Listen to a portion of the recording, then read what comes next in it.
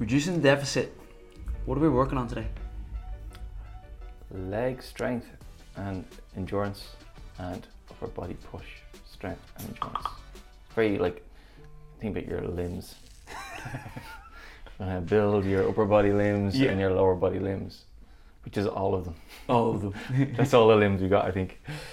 So we got 3 separate little workouts here.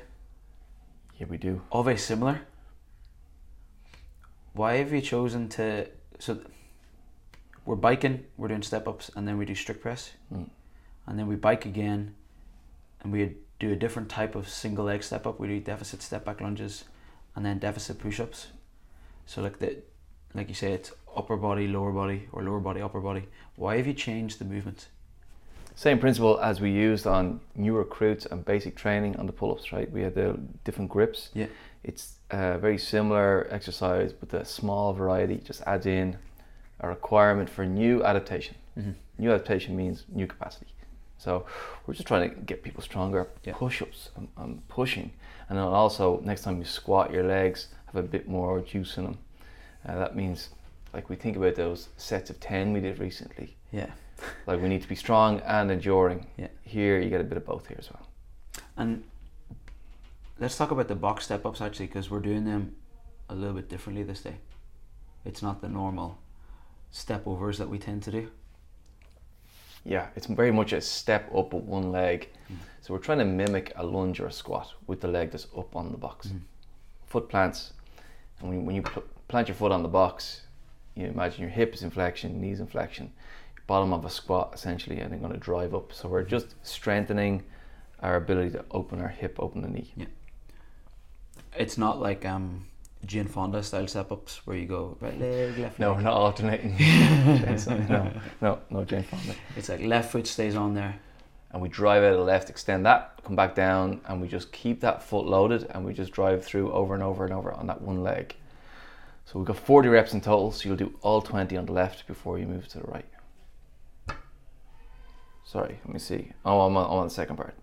30. 30 on the So step ups. also all 15 step ups on the left. Yeah. And then all 15 on the right. Oh, I didn't even notice that the reps went up here. So then in the step back lunges, the deficit step back lunges in the next round, it's 40 total, 20 and 20. They're not quite as big a movement Yeah. on the step back lunges. Like range of motion wise. Yeah, it's not quite as big. So we just increase the reps. Yeah. Make more is better sometimes. So And then on the last one, we take away the deficit, we're reducing the deficit. We're level with the floor and just doing step back lunges. Again, all on one leg before we do all on the other. interesting. And then you followed same principle with the upper body press and stuff. Dumbbell strict press, deficit push-ups, and then push-ups, but rep scheme stayed the same. 30, 30, 30. I did. Interesting. The loading changes quite here a lot. Yeah. What did I say there? Quite here a lot. I knew what you meant. Yeah. So the loading on the first one is just strict dumbbells, and then as we change the next one, like those muscles die out a bit quicker. We know that they're smaller muscles. Yeah. They definitely die out. So we just stick with 30s, but we make it lighter and then lighter again. Yeah. So that we can keep moving. So the strict press are going to be really tough, small sets. The deficit push-ups should be probably slightly bigger sets, and then the push-ups might be bigger sets again. What's the purpose of the bike in there beforehand every round? Destroy the legs before the lunges. Perfect. Because I think if we just did those lunges and step-ups on their own, we wouldn't necessarily get much of a response. I think it's the bike into the lunges is the point. Yeah. And how do you attack this then? I would make it really hard for the muscles.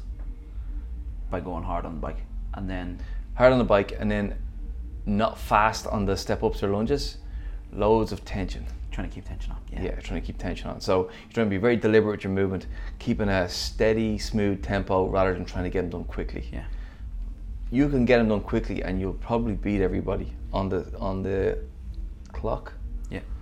But the point is to build leg endurance. So the more the leg hurts, probably the better it's getting. Yeah. So on this, I'm thinking like if I was to do this workout, I know I'm keeping tension on box step ups. If I can, the leg that's not working, if I can just float that toe to the floor, make contact, and go straight back again. And then I know the leg on the box is holding all the tension that it needs. Yeah, that should be where all of your weight should be. Yeah. On the foot that's on the box. The back leg is there for balance.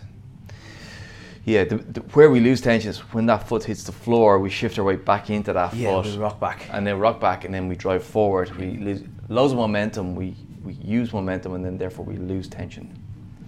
So it should be straight down, straight up, all through the front leg. And then same idea on the lunges then. So I'd imagine on that, I try and keep my knee from smashing off the floor. It's like a very controlled down, trying to keep weight in the front foot again and go. Yeah, knee just kisses the floor. Kisses the floor. And you have to just watch that the foot on the back leg, when you step that foot, that it doesn't get a lot of pressure through the ball of foot, because we can get a little drive out of it.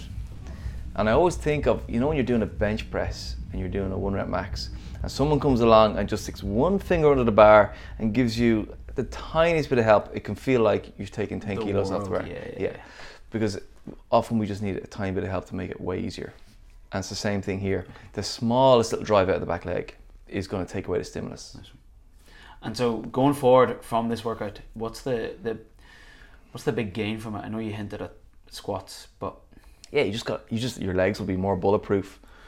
Nice. Next time we do a workout where you just need your legs and you need your push, it's just going to be there more. It's really that simple.